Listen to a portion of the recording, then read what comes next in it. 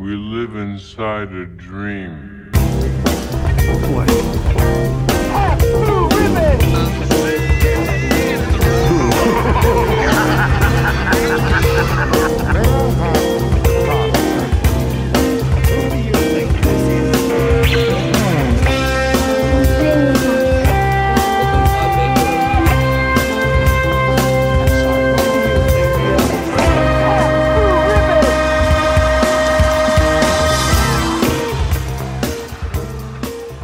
That's a hell of a way to kill a tick. Hello and welcome to Stan and Dave Need Wedding Dates with your two favorite wimps who like Kubrick and Lynch. My name is Eric Keppel. And my name is Jeremy Schmidt, and it's beginning to look a lot like summer?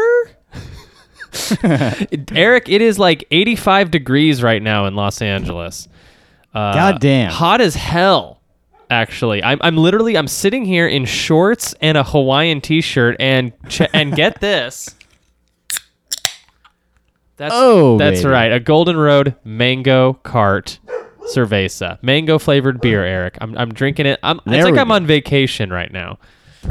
You know, I have a beverage ready as well, but I don't think I'm going to bust it out until our bonus episode, Jeremy. That's a little incentive for our listeners. If you want to hear what I sound like under the influence of one half to one full drink, tune into the patreon.com/Eric and Jeremy. We're talking Tales from the Crypt episodes. We're talking, we just started La La Land where we Land. Lai Land. You already got the name wrong. God. It's called Lai Land, and it's going to be an ongoing thing where we talk about Hollywood's conspiracy theories whenever I have time to research them. And this is, of course, our Stanley Kubrick and David Lynch podcast, and we're diving back into Twin Peaks with season 2. It's like coming home. It's like coming home after a long vacation. Yeah, it's like coming home to your fucked up home where everyone's cheating on each other. Everyone's hooking up with one another. Yeah. You know how it goes. Eric, I also decided that from now on, we're no longer a David Lynch, Stanley Kubrick, or Tales from the Crypt podcast. We are actually a Miguel Ferreira podcast. Oh, yeah. Where we only watch shows and movies where Miguel Ferreira is in. Yes, we will. That's a little teaser if you're not a part of the Patreon, which, by the way, I think we forgot.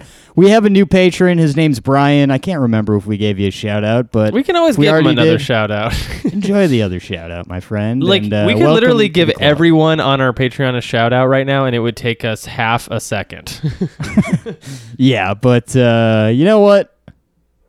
All right, Dad wears glasses. Brian, Drew, you're all. Thank you guys. We covered it, and thank you so much for supporting the show. Like it's a group that's small but mighty. We really appreciate not just the donations, but like helping us create that extra content. We get a lot of suggestions from those fellas, and hopefully more people who show up to the party too will get. We want to make it a little bit more of an interactive experience, that Patreon exclusive part of our show. Exactly, Jeremy. So I don't want to waste too much time up top because but basically what we're doing is we kind of got in a groove with doing 3 episodes per episode of our podcast when we did season 1, which if you're just tuning in, you can listen to all of that. We just did season 1 a couple weeks ago. But I think we're going to stick to that throughout this season. We'll see how it goes. So for this episode, we're talking season 2, episode 1 through 3. In other words, episodes 8 through 10. Right. I guess if you're going the weird way. Yeah, if you're going, yeah, exactly. Yeah. So Jeremy, what do you say we just dive ass first into this first? I love that. Episode. By the way, I apologize for any dog barking you might hear in the background. My dog is going insane right now. The dogs outside are going insane. I'm probably getting broken into right now. But that's okay because the pod must go on. Lily, do you want to stay in here? Okay, she wants to stay in here. Eric, before we get started, I just want to go ahead and I found there is actually a Twin Peaks Wikipedia. Do you use that to do the plot? I'm gonna start using that. I discovered that I've known about it, but it just never crossed my mind to use it. But I think we should start using that because it's a little bit more comprehensive. It's more comprehensive, and it also has stuff like the original air date of the show, which was Yes. September 30th, 1990, by the way, for episode 8. Oh yeah. Yeah, and also, before we jump in, I want to say that I think season 2, episode 1 of Twin Peaks is in my top 5 episodes of television of all time. This is probably really? this is definitely my favorite episode of the show we've done so far, and this might be my favorite episode of television, one of my favorite episodes ever. This is front to back, I think, a perfect episode of television. It's rare to say that, like for a season 2, episode 1 of a show. Oh yeah.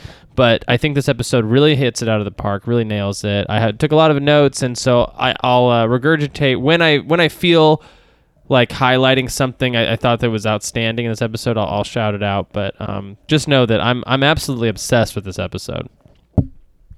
Well, that's great to hear, Jeremy. This is obviously a favorite of mine. These first 2 episodes are David Lynch episodes. He comes back to direct these 2.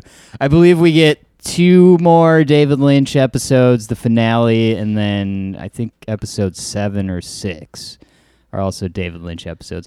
I will say my take, I love this episode. During this rewatch, I kind of realized I think episode 2, season 2 is I think I like a little bit better.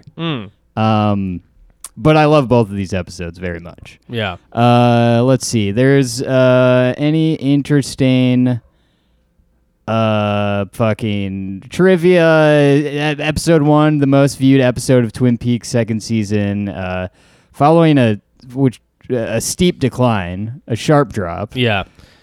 Well, it's that would make sense to me that this would be the most watched episode because the cliffhanger in season 1 is so profound. Like I feel like everyone was here for everyone showed back up for that premiere. Yeah. I wouldn't be surprised if if like a lot of the people that dropped off were like tuned in. And by the way, I think this aired it was definitely like less than a year after. What do we got for the air date? September 30th, 1990. So this is like months after season 1 ended, basically. Really? Yeah, I think so. Right? Yeah. I mean, I guess the original air date of episode 7 was May 23rd, 1990. Yeah. So yeah, you're talking like you have a summer break, and then yes, and then you go back to school with another season. I guess maybe that's how seasons of television worked. Is it would just be like, I guess it would be like the school season, and then summer off, and then you go back after that. Maybe. Yes. I don't know. I don't know, but yeah. So, where was I going with this? Fucking, I can't remember. But this is, of course, May the Giant Be With You.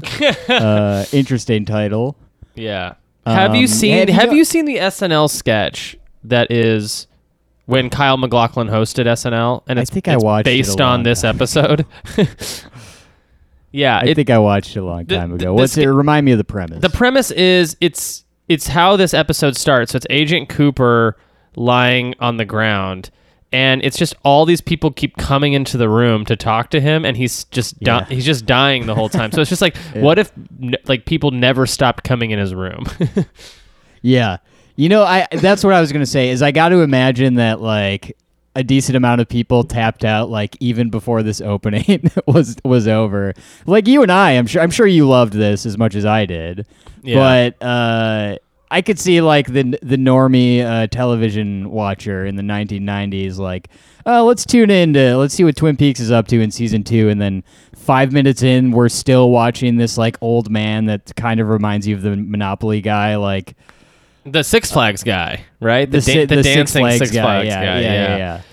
I don't know. That's to me that you are clinically insane if this opening turned you off, because to me this opening is like it's fucking perfect. You do not want to start with a bang. You ended with such a big bang. You want to start like it's almost like making fun of the people who wanted an explosive start to season 2. Yeah.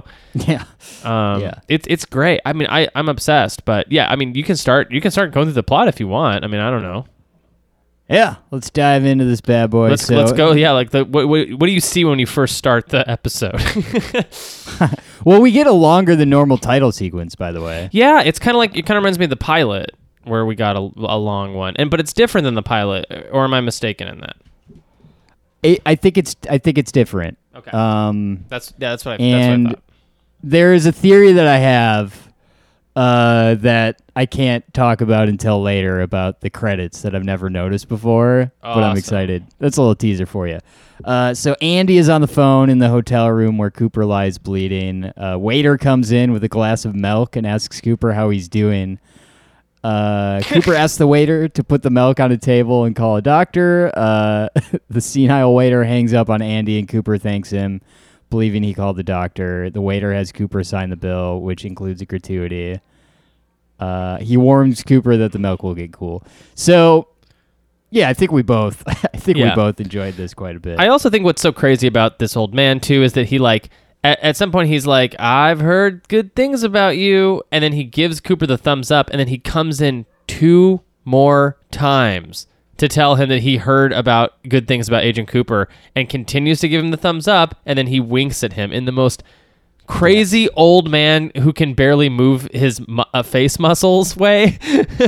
Like, he struggles so hard to give Cooper a wink, and he does it 2 more times. It is I guess maybe I see your point, Eric. It is like agonizingly long how long the sequence is, but it's so fucking funny, and it feels like this is a staple of David Lynch, right? Like, and he does it even a couple more times in the next couple episodes. We'll see. Like, it's like old people being just kind of creepy and esoteric and old and kind of like saying nonsensical things. Like, we see it again with the old lady that Donna goes and gives the meal to, where it's like it's like really weird. It's like he loves it when old people are I don't know, kind of acting out of character, I guess.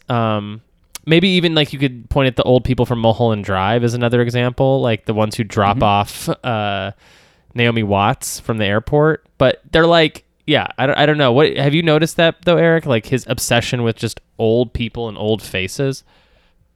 Yeah, I think I get what you're going with, or what you're saying. There's a little bit of that with. I don't think this is a spoiler, but we get a little bit of that with Harry Dean Stanton in The Return. Oh, great! Which is wonderful. Yeah, and this to me is like very interesting because this moment is kind of like all of like the really like weird out there kind of stuff in season 1 kind of took place in like a dream or something. You know what I mean? Where like this is like a thing that's it's like happening in reality. Mm-hmm. We are to assume. Like, I don't think this is a dream. This is an actual thing that's happening. Right. What comes next is a dream or a vision. But this is like, I don't know. Yeah, because later Agent Rosenthal will make fun of the person who works at the lodge. So it's like he makes fun of him for being like a slow old person. So it's it's not a dream, I don't think. Cooper has a vision of a giant. The man, this is one of my favorite fucking shots of the whole thing. It's so good. The man says he will tell Cooper 3 things. There is a man in a smiling bag. Mm-hmm. The owls are not what they seem. And without chemicals, he points. Mm-hmm. He asks Cooper to give him the ring, his ring, and says he will return it when Cooper finds these things to be true.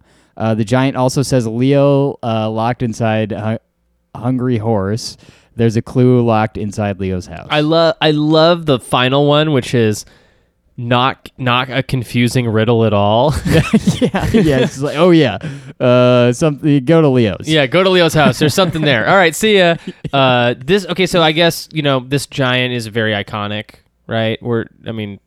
It's not just iconic to us, right? Like this is like kind of a, what would you call it? Like a TV trope that was sort of invented here with Twin Peaks. Yeah, I think so. I put it in the same category as like the little person in the red room of just like, this is what the show is famous for, was like throwing really weird shit at you or telling its narrative in like kind of a backwards sort of bizarre way. Yeah, we see. Believe it's the giant dancing with the white horse in The Simpsons. Yes. Or am I wrong? Or is that Cooper dancing? I think it's Cooper dancing with the horse. Yeah. Twin Peaks, Simpsons. We'll get to the bottom of this. Yeah, we'll hunt down the clue. Well, the clue is I heard it's locked inside Leo's house. It is the giant. It is the giant. Cool. Yeah.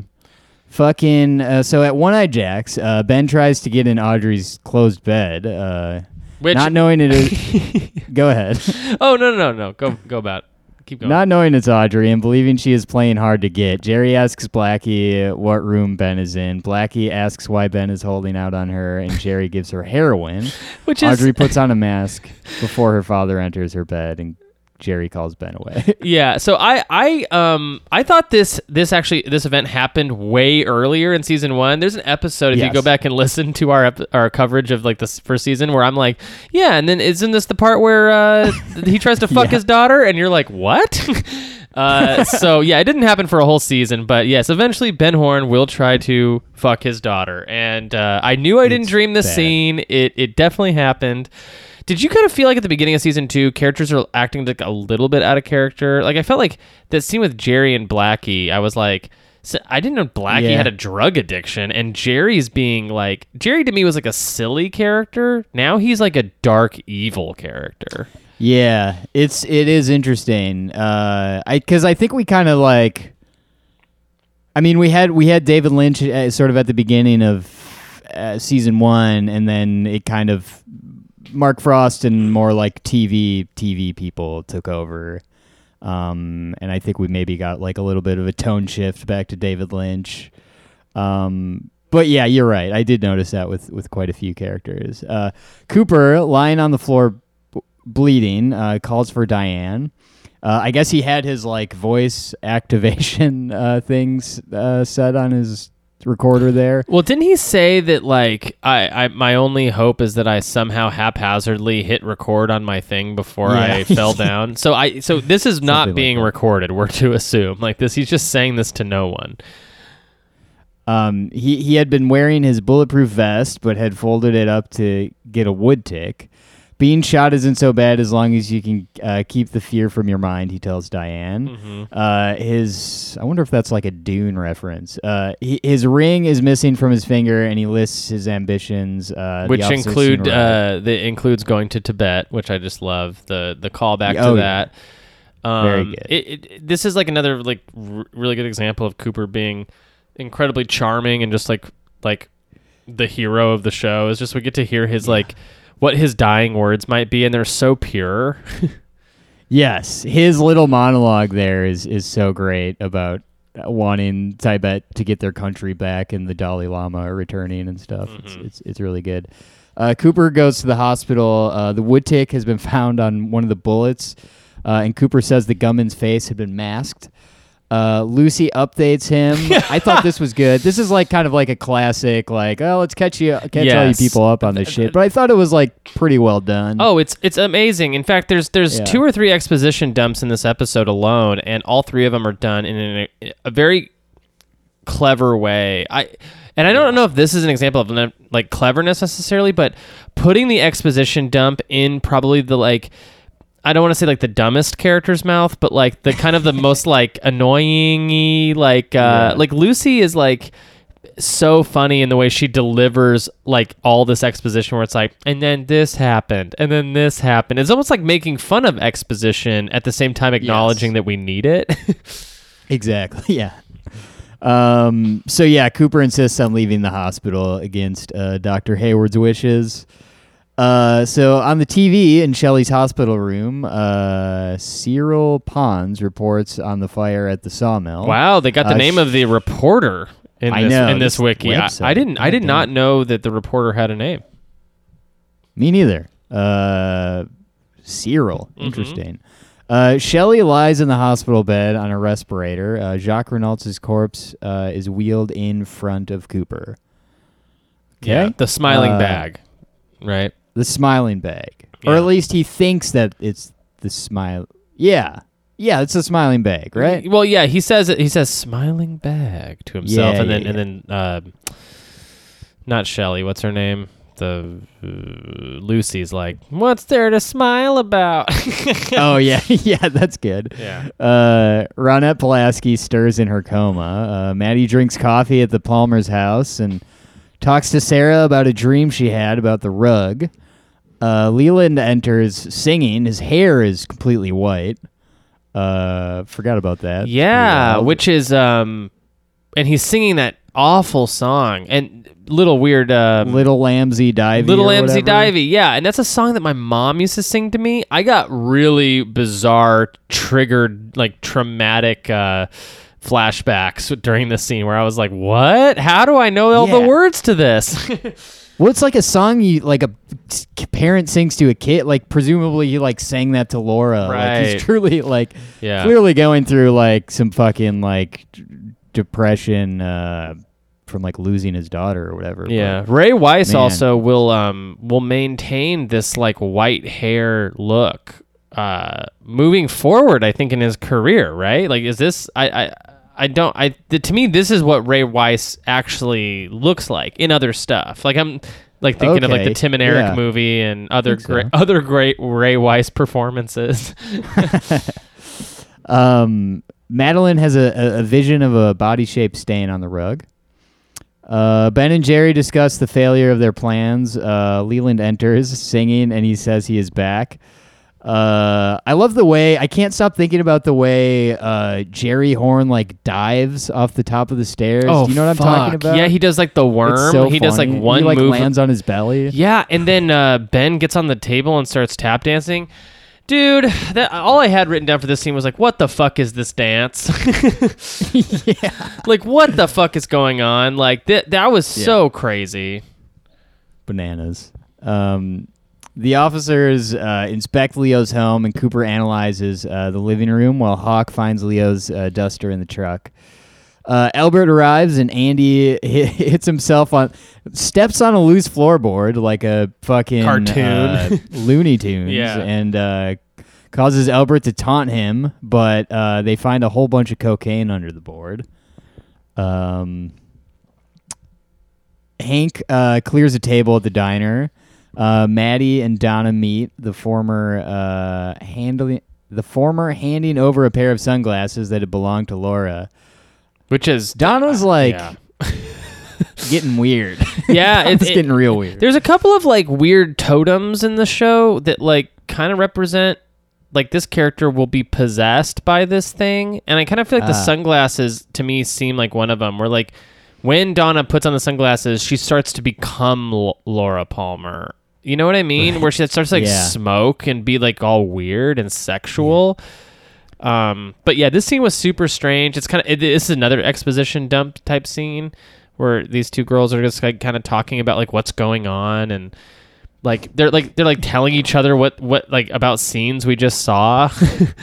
Yeah. But yeah, I'm also like not to go too far back, but like I love Agent whatever his name is, Agent Rosenfloor. What's his? Rosenfeld. Albert Rosenfeld. Okay, Albert Rosenfeld becomes one of my favorite characters starting with this He's episode. great. I mean, he's great He's in the so other. He's good. great in the other episodes too, but I love his introduction here, where he comes in. He's like another example of another great moment in the history of police work or whatever. When he sees Andy like knock himself out with a loose board. Yeah. He's relentless about making fun of them for being hasty. Yes. Yeah. When he like tells Truman like something about him like dragging his knuckles on the ground when he's walking. Yes, try to He's yeah. the Hulk or Yeah. something. It's Yeah. so good. Madeline breaks her glasses, saying she hates them. Donna says that James spent the night in jail and urges Madeline to keep quiet. Norma delivers a letter to Donna reading, "Look into the Meals on Wheels," and the log lady sits at a booth in the corner and spits out gum on the wall. Yeah. I missed that because we hear about that later, but I missed that part. Yeah, happened. I kind of did too. I must have been looking away at this, but yeah, that does come back later in a scene between Norma and the log lady. Oh yeah, Albert dresses Cooper's wound and says that Gordon Cole ordered him to return. Andy reports that Leo Johnson was locked in a jail in Hungry Horse, Montana, so he has an alibi for the Teresa Banks murder. The one-armed man enters the station house carrying a large suitcase, presumably with shoes in it, and asks for Sheriff Truman, saying he is there to sell him some shoes. I like his performance, the one-armed man. It's very bizarre. It's hard. I gotta start coming up with more adjectives to describe people in this show because I feel like weird and bizarre are like not really cutting it. He reminds me of like a ringmaster at a circus. Yeah, he's very animated and smiley, like out of context smiley. Like he shouldn't be that happy inside of a police station, or he should know to be more somber, or dour inside of a police station, if for no other reason to not look suspicious. But he constantly looks suspicious beyond just having one arm. Right. Anyone with just one limb is suspicious. I knew you were going to say that. I knew it. We love our one-armed listeners. Yeah. I meant only in the context of the show. The one-armed man was all right. I'm kidding around. Harry finishes listening to Laura's tape with James, who says that Mike and Bobby put the cocaine in his gas tank. He tells Harry about a poem Laura said in the woods about fire. Would you like to play with fire, little boy? Would you like to play with Bob? I love that. Cooper enters and demands the other half of Laura's necklace. James hands it over and says it was inside of a coconut in Jacoby's office. I love Cooper kind of being like, sort of like the authoritative adult. Like, I don't want to see you here again, James. Yeah. He's really good at it. He's really good at assuming the role of a small town detective or whatever. Oh yeah. I also think it's cool that like, man, this episode just moves so fast. Like they set up a ton of MacGuffins in the first season that they just tie up all the loose ends right away in this first episode. They're like, there's the locket, put it back in his hand. Wake up the girl in the coma. We're gonna tie up this. You know what I mean? Like they don't fuck around. It's like the story or the plot moves at a really cool pace in this very first episode. They don't get kind of hung up with dumb shit that I feel like would be hard to pay off later on. Like the locket, even though that was the end of episode of the pilot. Right? Yeah. Is seeing a man grab the locket from its like buried in the woods that they buried. That's not a good. That's not something that they were. That is not a fun reveal that it was Jacoby. You know what I mean? Like that's not a huge reveal. That's just like. That's like a medium thing. So it's like don't hinge everything on that. Like just pay it off now. Just like get rid of it. Get rid of the locket. Get rid of that factor. Let's move on. Like, we all want to know who killed Laura Palmer.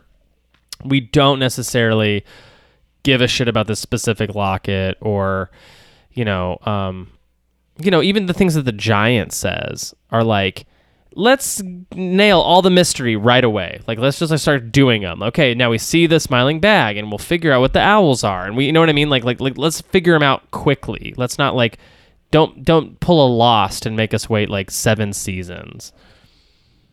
Yeah.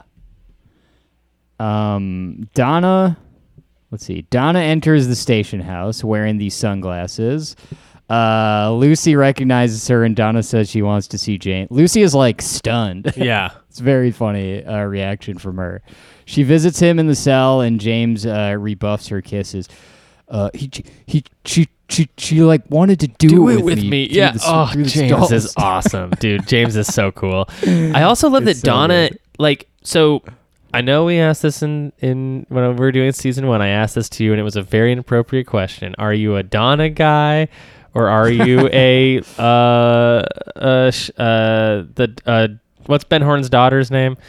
Audrey guy. And all of season 1 I was an Audrey guy, but I gotta say with this new Donna, this glow up that Donna gets, I turned into a Donna man. Oh, there you go. Yeah, that's interesting. That is kind of like one of my favorite things about this show, and it goes with like everyone of like all like sexual preferences, because there's a lot of like interesting, attractive people in this show. Like, right? Are you hearing an people Agent gravitate Cooper toward. guy? Or are you a Yeah. the sheriff guy? right. Mm-hmm. I'm still a Norma guy. I gotta say Norma's the Norma. best. Norma's the best. Cooper asks Lucy and Andy to look through a pile of flesh world. Oh, flesh world. I thought it said fresh wood for some reason. Yeah, that's what For ads Andy got when he was looking at Flesh World. He got fresh sure. wood. Oh, we should have seen Andy like. Do we see Andy like a close up of Andy seeing like boobs in Flesh World or Well, something? he said it's great because for some reason he makes the couple who's like very like I don't know, they're like very fresh. They're like a very fresh couple. He makes them look at porn together in an office, and he's like, "Behave yourselves, you two." And then Andy's like, "Lucy, I just want you to know I'm very uncomfortable right now." And Lucy's like, "Grow up." And then as soon as she starts looking at the porn, she's like, "Whoa." Dr. Hayward inspects Jacoby and Cooper, and Harry comes to visit the psychiatrist. Cooper demands that Jacoby tell him where he got the necklace. Jacoby admits he followed a red Corvette, then followed James and Donna through the woods. He says they buried something under a rock, and he took it. Jacoby says that Laura was a divided heart, leading a double life, and he believes Laura and decided to end her life, that she allowed herself to be killed. Cooper asks Jacoby about Jacques' death, and he says there was a smell like scorched engine oil. We got to talk about Jacoby's setup here in the hospital. His Hawaiian That's more setup? important to me than any of this exposition. Yeah. Is like this. So this man has a wife who lives in Hawaii, and he lives in Washington. Mm-hmm. I don't know. I guess I'm just sort of confused about the situation. Like, what the hell's going on? I guess if you Yeah. live in Washington, maybe you do long for the tropical landscape of Hawaii, and you might have a little fetish of Hawaii if you were around cold all the time. But man, I gotta say, I hate Jacoby. I hate this guy. He stinks. Wait, oh yeah. Yeah, like he's him annoying. He is annoying. Yeah. You know, I think I won't say anything. I mean, I kind of like But, he's okay as a character, but like his whole like she had a divided heart thing. I was like, man, shut the hell up. He's a little. Yeah, he is a little annoying. Bobby visits Shelley and brings her followers. And after his Flowers. visit, flowers. I spend too much time on Twitter. Am I Yeah, right? getting all those flowers. Yeah, the officers see him leaving and retweet him. What? See him leaving the room.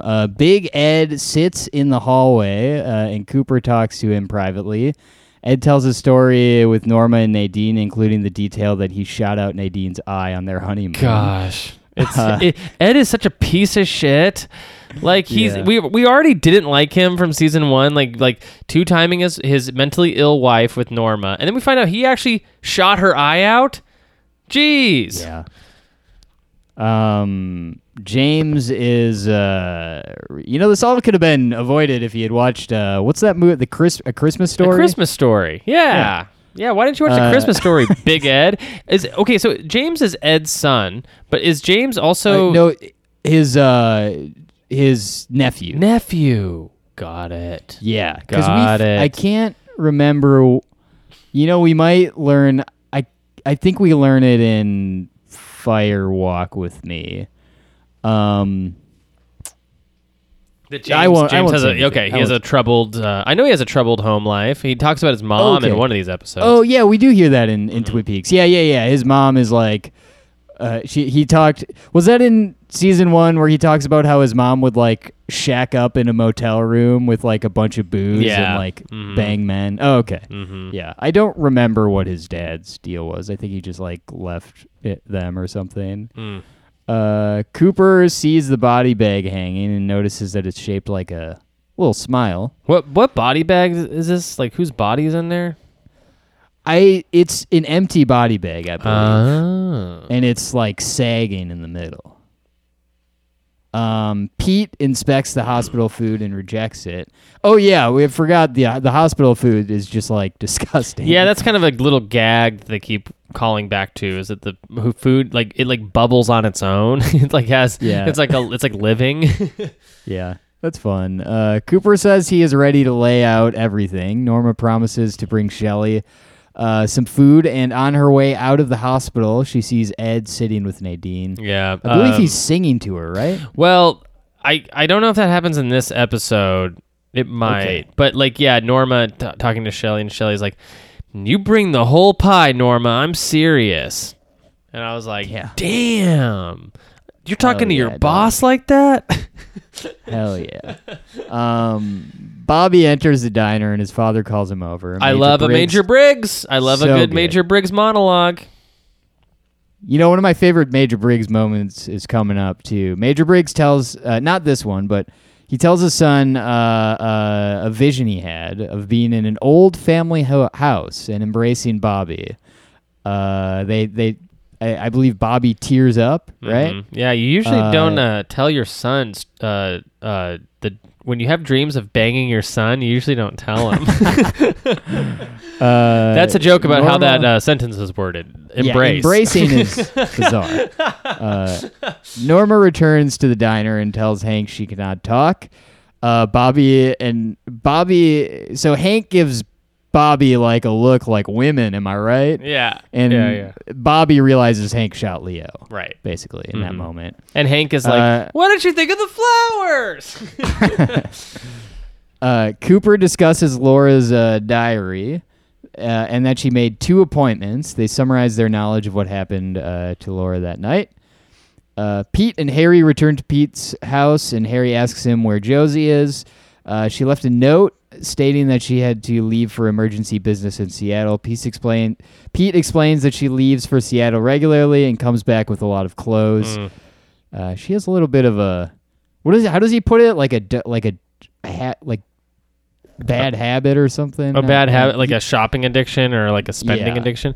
I also love that Pete has the great line of like because he inhaled so much smoke, it feels like someone like glued his mouth to the tailpipe of a diesel truck or something of a bus.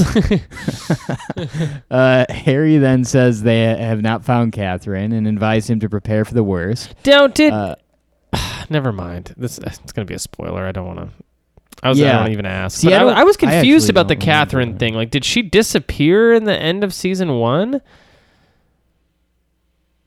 So she started the fire, didn't she? Well, I think Leo started the fire, right? And she came in and she saved Josie. She came in, yeah. No. Sorry, Josie. Shelley. She saved Shelley and then, I guess, split? I guess, yeah. She shaved Shelley by the seashore. Yeah. She shaved her. Yeah, that was weird, by the way. Yeah. The phone rings and a strange man asks to talk to Josie. The man hangs up and calls Hong Kong next. Ben and Jerry talk about European delicacies, as per usual, and Ben asks if Jerry has seen Audrey, but he has not. They enter the office where Hank is waiting. They ask him where Josie is. I guess Ben's office is just like anyone can just go in there and like wait ominously if they want to. God, Hank looks like such an idiot waiting for Ben. When they open the door, he's like in the pitch black darkness, standing there with like a dumbass like it's either a leather or a jean jacket. And I'm just like, you look like an idiot. Dipshit. Yeah, exactly. They ask him where Josie is, and he says she left. He explains that he could not enter Leo's house because he had to pass patrol cars on the way there, and says Leo is chopping wood inside, and defends the statement with Leo's craziness. I love that Jerry's like, he was chopping wood inside. He keeps like asking him over and over, like, you know, Leo. Inside? And he keeps saying, yeah, you know, Leo. And he's like, inside the house? Like, it's like he can't believe it because it is crazy. Yeah. Hank says that his phone call made Catherine hide that she is dead. That she is dead. Yeah. And that she is dead. Hank asks what to do with the ledger. Yeah. Audrey enters Blackie's office and asks about the locked door and bodyguard. Blackie warns her that she does not want to hear any complaints. Donna calls Norma about Meals on Wheels and offers to take over Laura's route. The youngest daughter of Will and Eileen Hayward, Gersten, addresses her parents, Leland and Sarah Palmer, Maddie, Harriet, and Donna, welcoming them to the Hayward Supper Club. Yeah. She says she will be playing music and brags about her test scores, but first the Hayward's middle child, Harriet, reads a poem about Laura.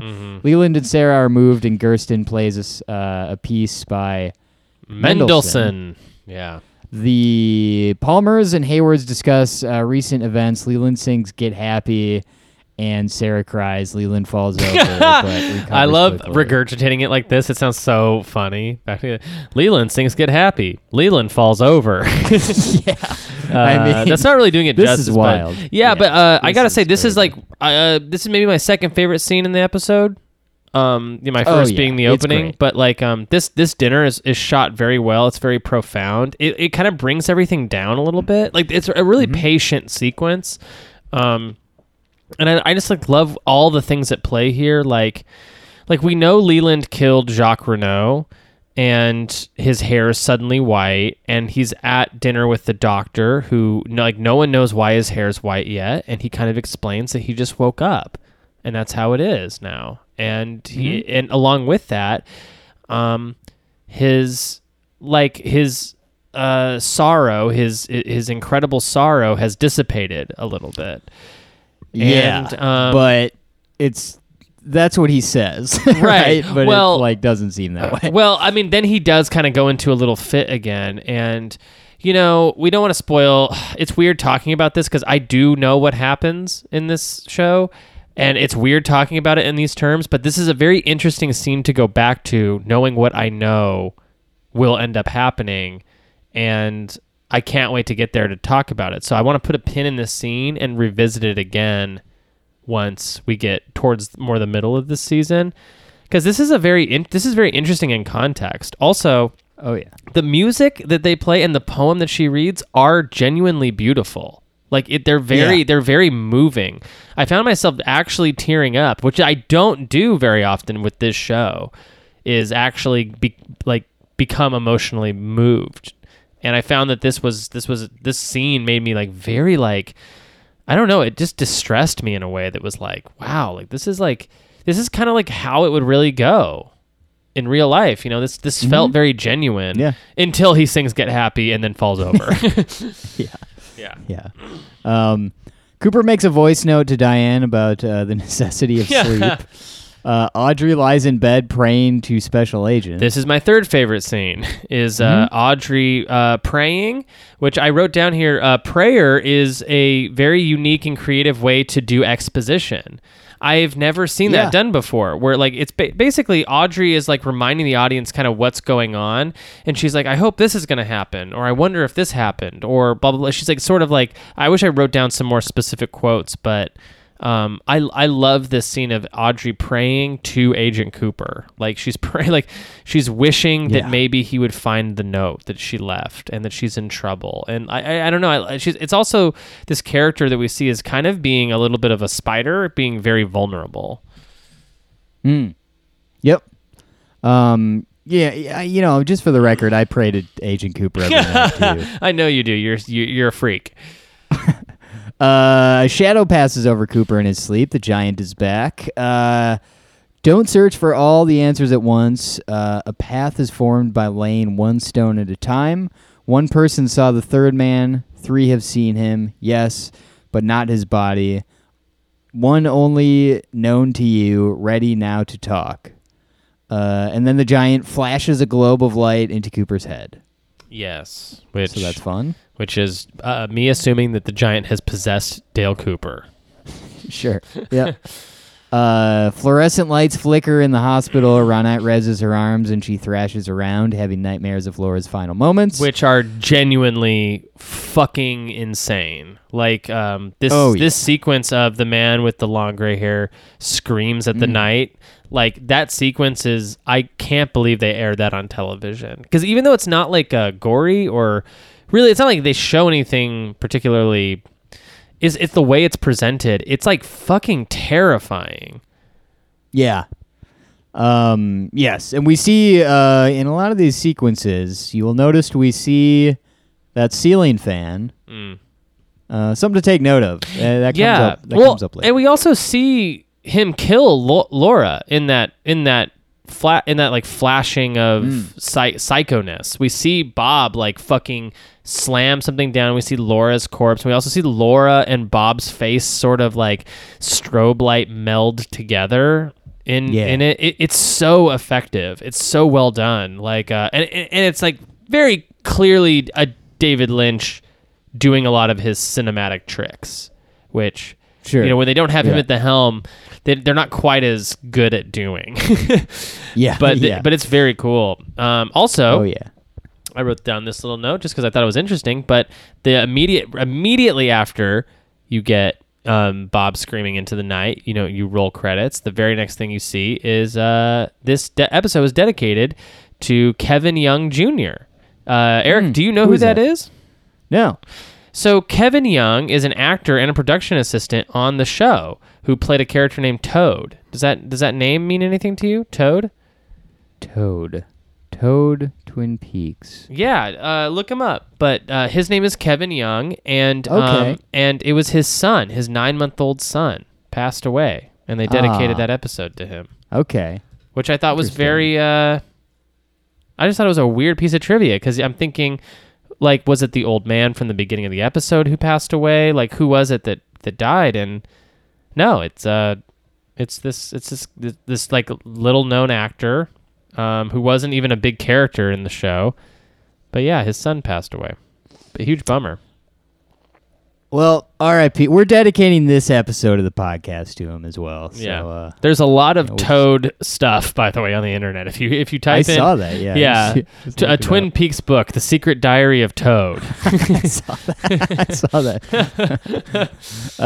All right. So, how about we dive into what about we dive into episode 9? Yeah, we got to cook through these, and I feel like the next two are going to be way shorter than covering this. This one was we forgot to say at the beginning. This one was an hour and a half long.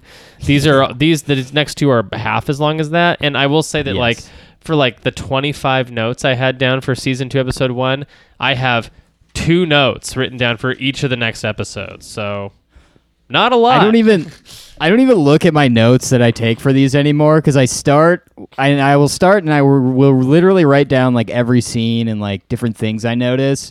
And then halfway through, like without fail, I will just stop taking notes. Yeah, because it becomes too hard to watch stuff that way. Like exactly. So now I just write. I just write down stuff whenever something screams at me. Like I'm like, oh my gosh! Whenever I'm like really taken back by something, it basically jogs my memory and that like, oh, you should write that down. So episode 9, Coma.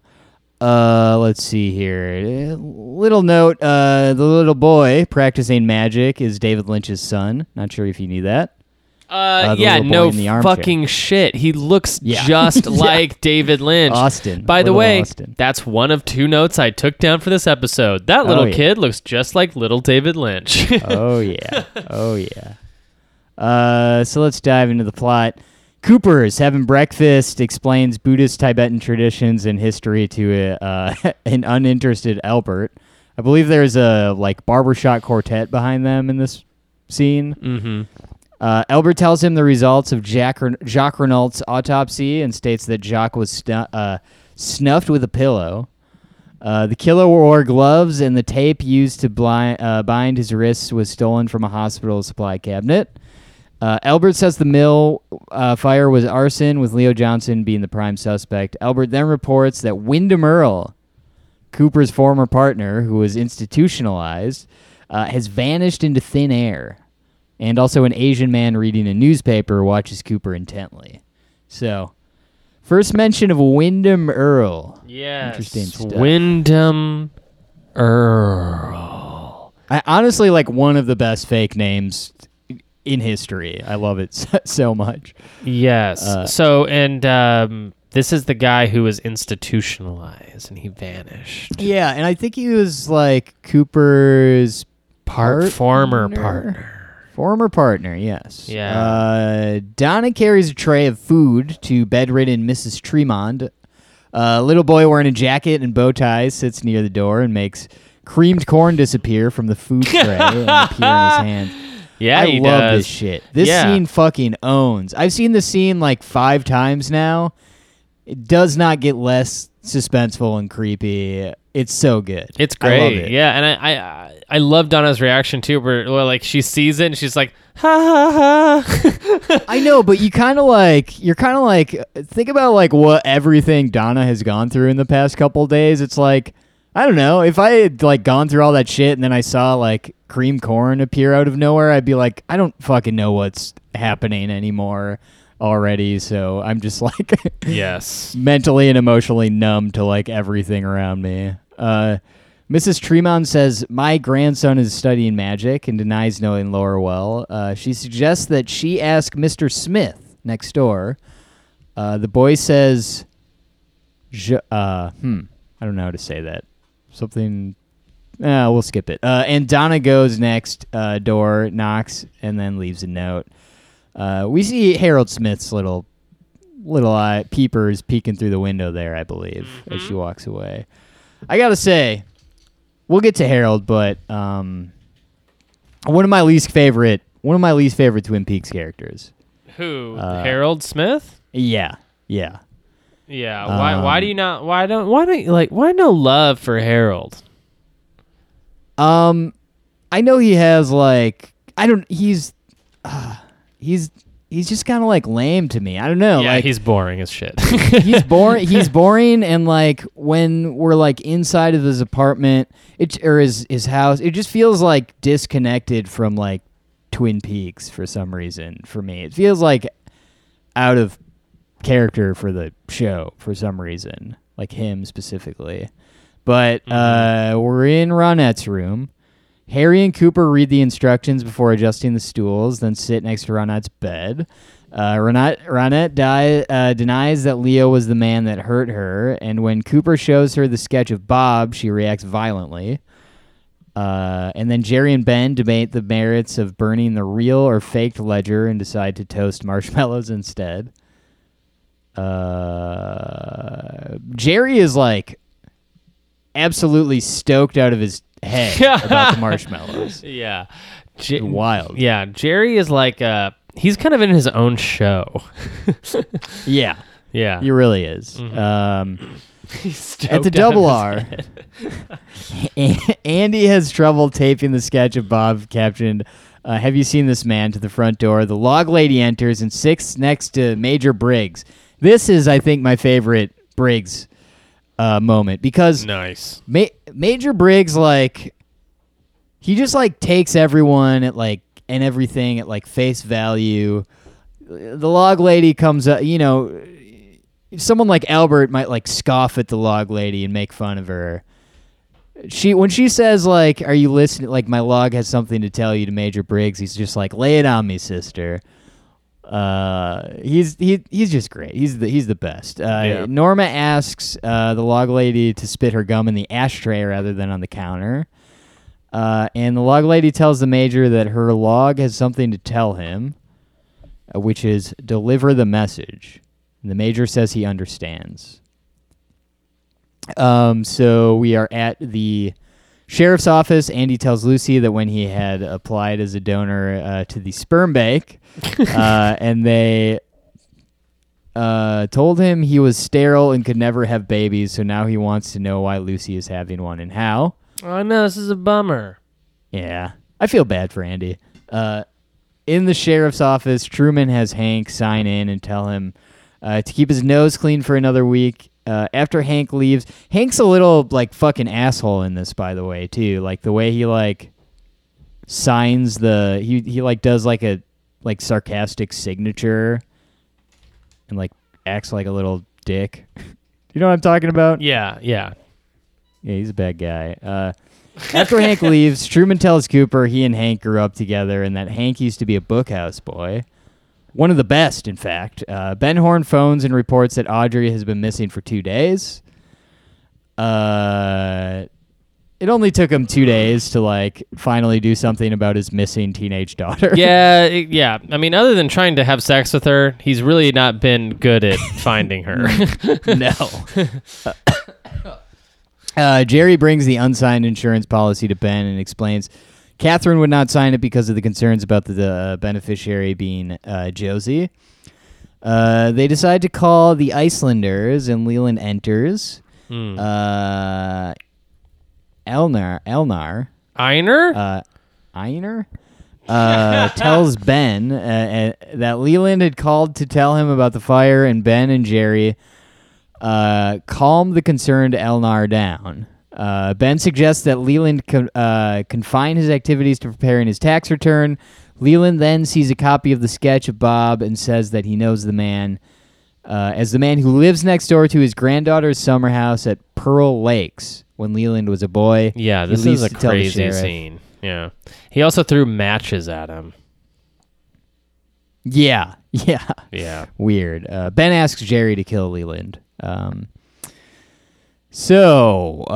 the hospital, Dr. Hayward shows Leo to Shelley and tells her there is possible brain damage. Shelley asks if he is in a vegetable state. Oh, yeah, Leo. Okay, yeah. Is in a vegetable state, and he does not deny it. Shelley cries. Lucy receives a call for the sheriff from someone who will not give his name. She tells the caller she cannot connect him unless he tells her his name, and then hangs up. Okay.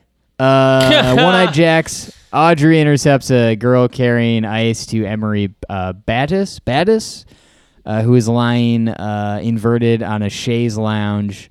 So this was the department store guy, right? Yes, this is the creepy guy that he could not detect a smoking person in his own closet next to him. Fucking weirdo. Yeah. So he's into vacuum cleaner sounds and he's a psycho.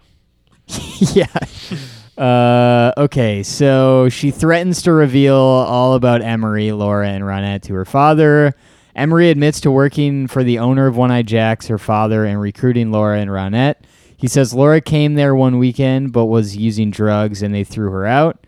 He says her father saw Laura there and that he makes it his business to entertain all the girls. He says Laura knew Ben Horn owned One-Eyed Jack's and that Laura always got her way, just like Audrey. Nice. Yeah.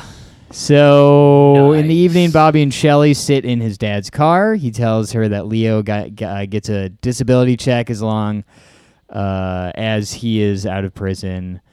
So basically, they plot to scam, this disability insurance scam. Yeah. Mm-hmm. Yeah. At night, Cooper and Diane. Cooper tells Diane about being troubled about Wyndham Earle's disappearance, and also because Audrey's absence touches him. Major Briggs visits and tells him that he has a message for him. I love this so much. So he explains that his work includes maintenance of deep space monitors aimed at distant galaxies, and they routinely receive communications that are gibberish and noise or space garbage.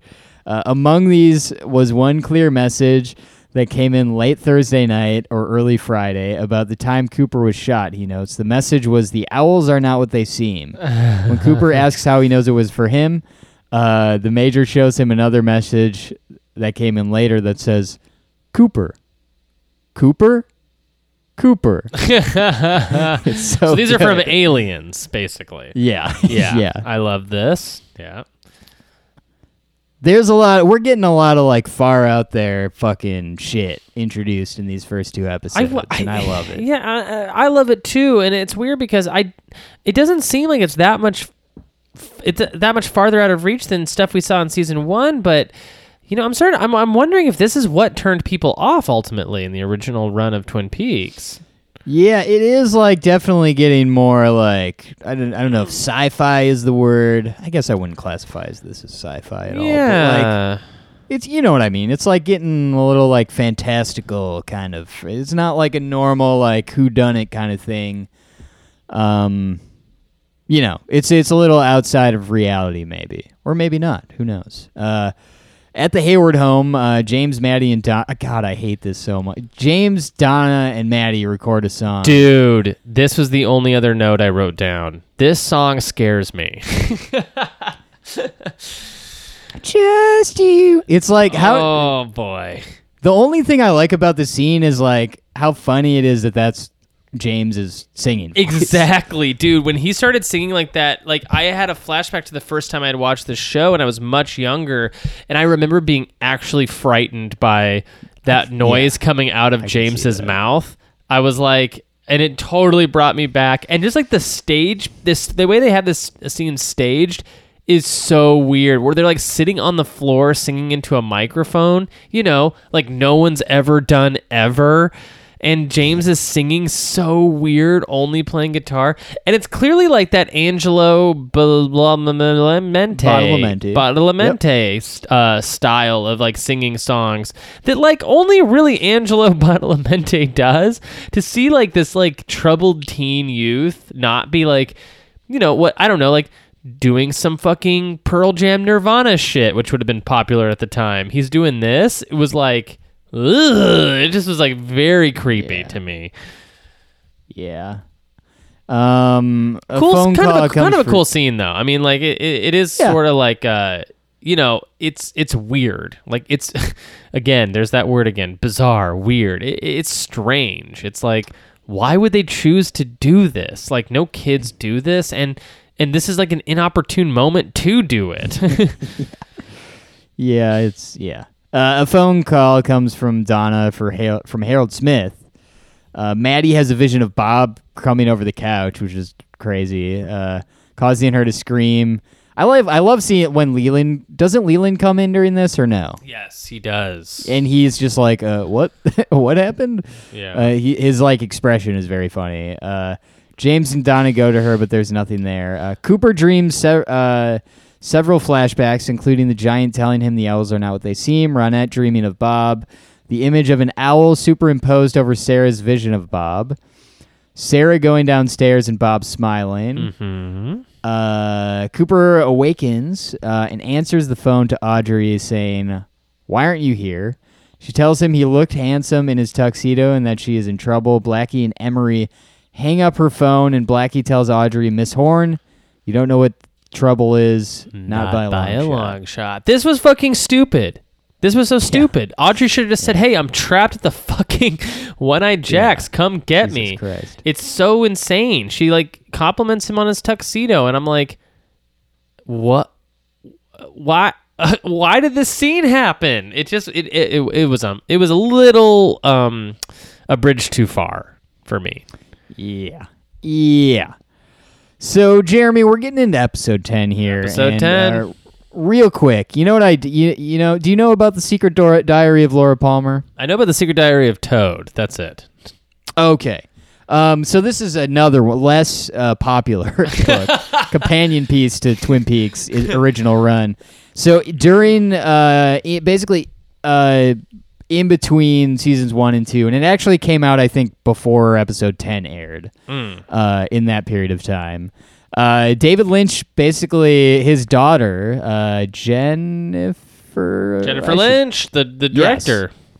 Yes, his daughter wrote a diary. Basically, it's Laura's diary. And I'm sure she had, some direction from Lynch and Frost, of course. But like, I'd never read it before. I listened to an audio version. There's actually, you can find an audio version that's like 8 hours long, and it's Cheryl Lee reading it as fucking Laura, which is the way to go if you're gonna read that. It's very good, but cool. It's very fucked up. And there's some interesting stuff I learned from it, but I'll go into it, I think, on the next episode. I think we'll tease that for the next episode. But it's very interesting. I'm glad that I finally got around to reading it. We'll talk about it. But Jeremy, cool. for episode 10, what do you say? if you wouldn't mind, would you mind taking over the? Would you The mind going through reading? the plot? Yeah, here for yeah, this? sure. You got My it, pal. throat. Your throat is probably is on dead. fire at this point. Okay. So this the air date of this episode was, by the way, October 13th, 1990. It is episode 10 of the show, or 11 of the show if you count the pilot. It is also episode 3 of season 2. Those are all the different ways you can see this episode. So it begins with Harry helping orderlies restrain Ronette in the hospital. Cooper and Albert enter. Cooper takes a sample from her fingernail, a small piece of paper that contains the letter B, which looks very painful, I might add. That looked like a very that would suck. painful removal of that letter from her fingernail. Cooper tells Harry and Albert about his vision from the giant, which he has no problem doing. I think we get that great Albert line that is, I mean, just amazing comedic timing from Miguel Ferrer, rest in peace, which is any relation to the what was it? Any relation to the Munchkin? Which I assume is a reference to Cooper also telling him about his dream about the little person. Oh, right. Yeah. So, and I just love that because it totally calls out the unusual thing about Cooper. It's like he's always dreaming about differently sized people than he is. Like it's either someone smaller than him or much larger than him. Donna visits Harold Smith, who offers her his hospitality. He has many flowers in his living room, and he says he sent the letter for her to investigate Meals on Wheels. Harold Smith continues to be a weird creep who I do not care for, and we both find boring. Yeah, he sucks. Yeah, he sucks. He says he is a shut-in because he cannot go outside, that he was a mystery in Laura's life. That's probably another reason why we don't like him too, huh? It's like he kind of like, you're kind of just like, he's the guy who like is pretending like he's more important to the story than he really is, you know? Right. Exactly. Like, I feel like I knew people like Harold Smith in high school. He asks Donna to place one of his orchids on her grave for him and walks out to his greenhouse. Donna tries to pull a slip of paper from the bookshelf, but Harold interrupts her with a lady slipper orchid. Harold says Donna is every bit as lovely as Laura said she would be, and takes the orchid and tells Harold she will be back at the station house.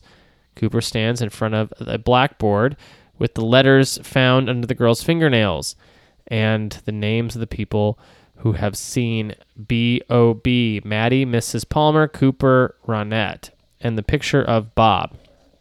He says the lines between the names are a psychic link that will lead them to him.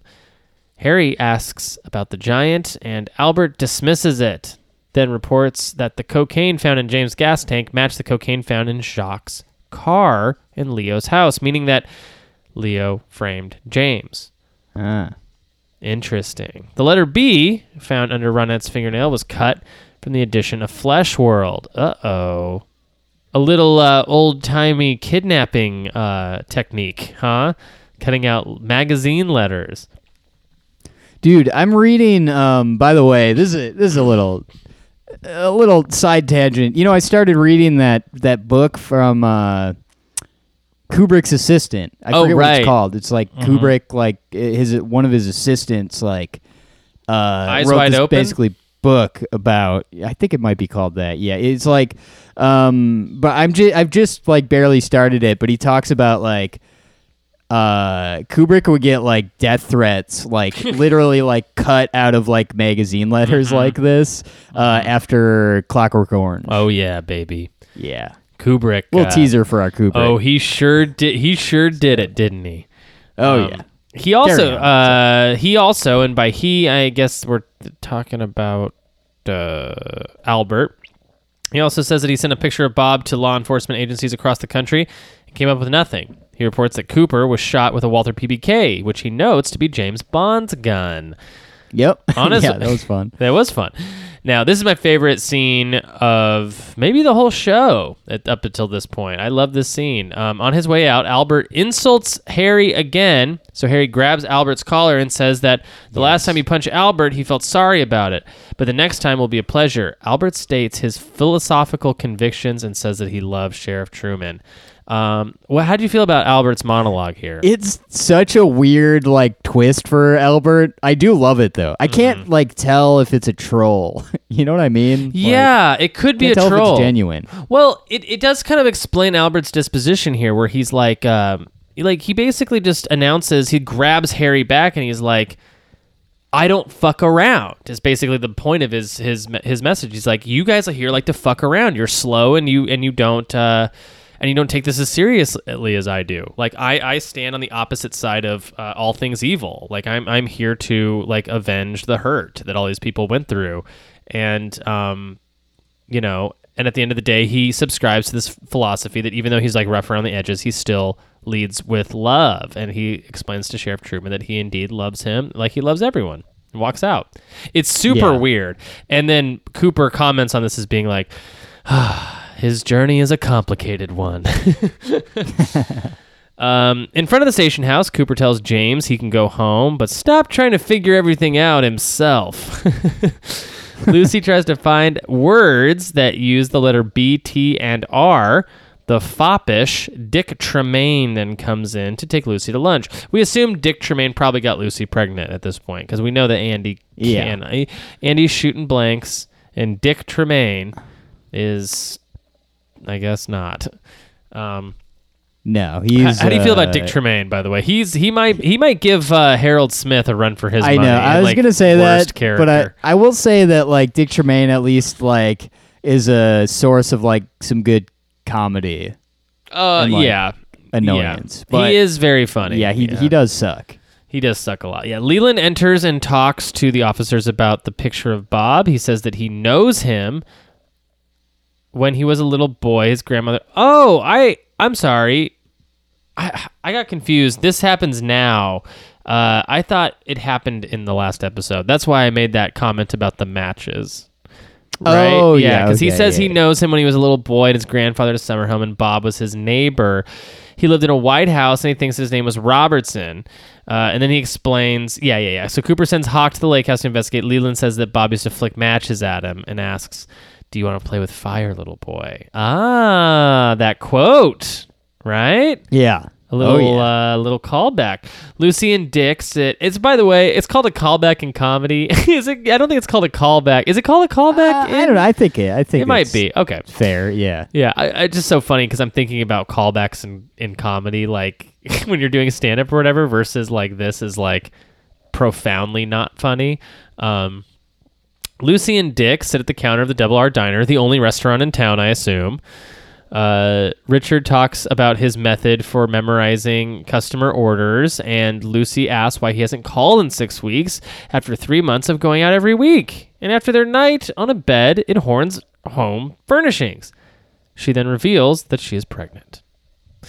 I feel like they could have built another restaurant set. There's got to be another place to dine inside of Twin Peaks, but I feel like this is just like out of laziness. They're like, they got to go eat somewhere, but take them to the diner. I guess they kind of give Dick the excuse that he's cheap. Like they keep mentioning that he's cheap, so maybe he wouldn't actually take her somewhere fancy. But I don't know. What do you think about that, Eric? I think they could do with one more restaurant setting. Yeah, I think so too. I think Dick like seems like, I mean, he like carries himself like he's a fucking millionaire. You know what I mean? Like he's very smug. Right. So I don't know. I would like to see like a fancy, I guess the fancy Twin Peaks restaurant would be the Great Northern. Oh, sure. Oh, yeah, I guess there is that little like like it's the hotel restaurant.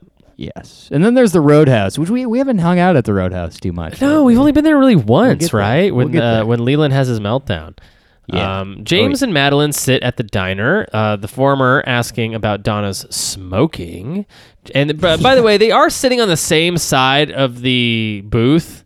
So I do sort of understand what's about to happen next. James tells about Donna's visit to the prison, how she seemed to want to do him through the bars. She wanted to do it with me through the bars. Madeline holds James' hand, and Donna enters. Misunderstanding the gesture, she tells them how much she liked Harold and storms out. Yeah, I mean, why are you sitting on the same I don't know. I feel like James is kind of asking for it here with Madeline. Yeah. I mean, she's a dead ringer for Laura Palmer. One might even say she's the same actor. Especially without those glasses now, too. Yeah, now that she's broken her glasses. I do kind of like this convention, though, of like, they kind of make her look less like Laura Palmer, and over the course of the show, they make her look more and more like her. Yeah, it's interesting. Blackie and Emery tie up Audrey, and Emery makes a video of her.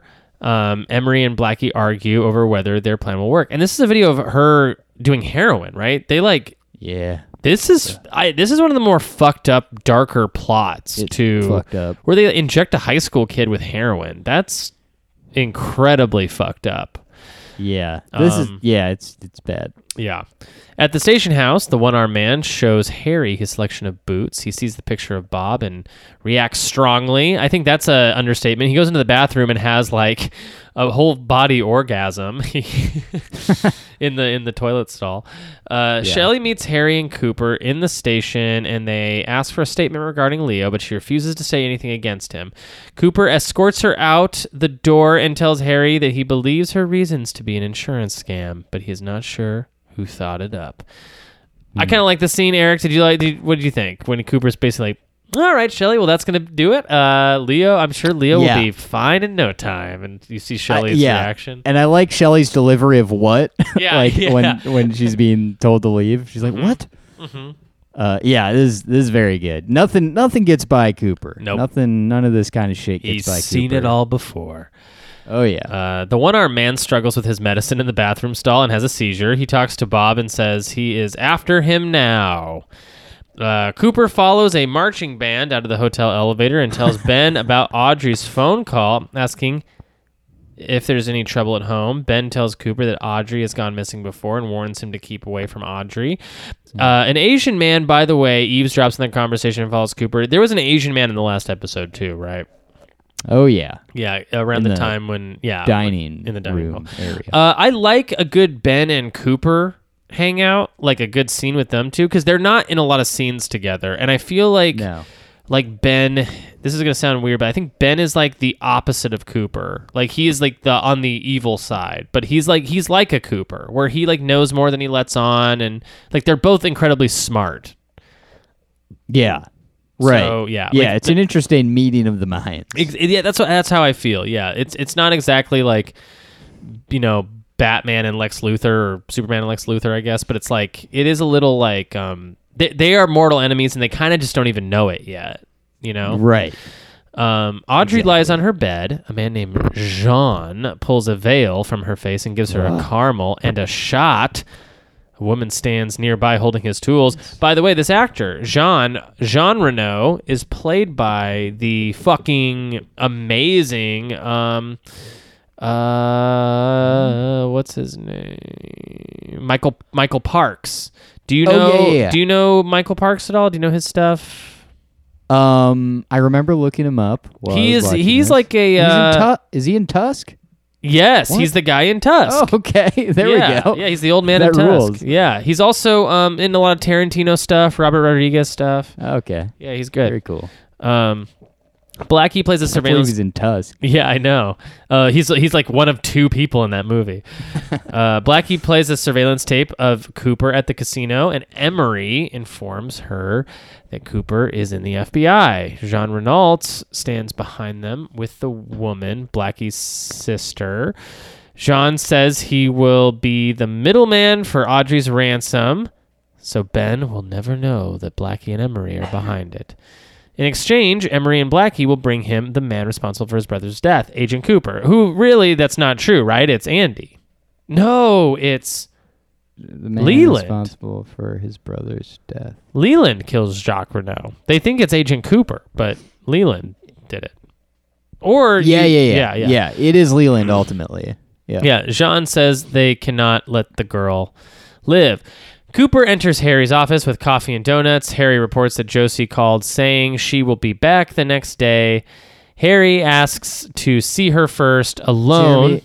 What? I have to do every time Josie's name comes up and she's out of town. I've been like dying. Just humor me for a moment. Sure. Josie's on a vacation far away. Okay, there we go. Josie's on a vacation far away. I love that song. We'll give them something to talk about. Okay, sorry. Carry on. Yeah.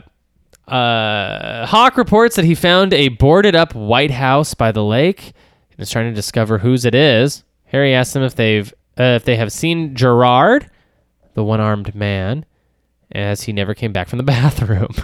Cooper searches the bathroom and finds Gerard's needle and medicine without chemicals. He points. Cooper says wants to find the one-armed man. Great. The hospital orderly cuffs Nadine to her bed. Dr. Hayward tells Big Ed that she ripped through the 2 pairs of leather restraints the previous night and that her adrenaline levels are high. He tells Ed to go talk or sing to her. As Ed sings, Nadine grips his hands, sits up, and snaps the cuffs. She claps spasmodically, and chants a cheer. She begins talking to Ed, seeming to think she is 18 and about to try out for a cheerleading squad. Yeah. Man, this plot line sucks. It sucks ass. It's a bummer when it comes up. I'm like, fuck. It does like genuinely kill the momentum for me. Yeah, it is like again a bridge too far. Fuck, Yeah. It's just bad. It's like this is a plot line that should be in the show like King of Queens or something. I know. Yeah. Okay, Cooper and Harry enter Jacoby's room in the hospital. His wife, a young Hawaiian woman, rubs his feet. Cooper helps to hypnotize Jacoby, and he walks him through Jacques' murder. Jacoby says he knows the murderer.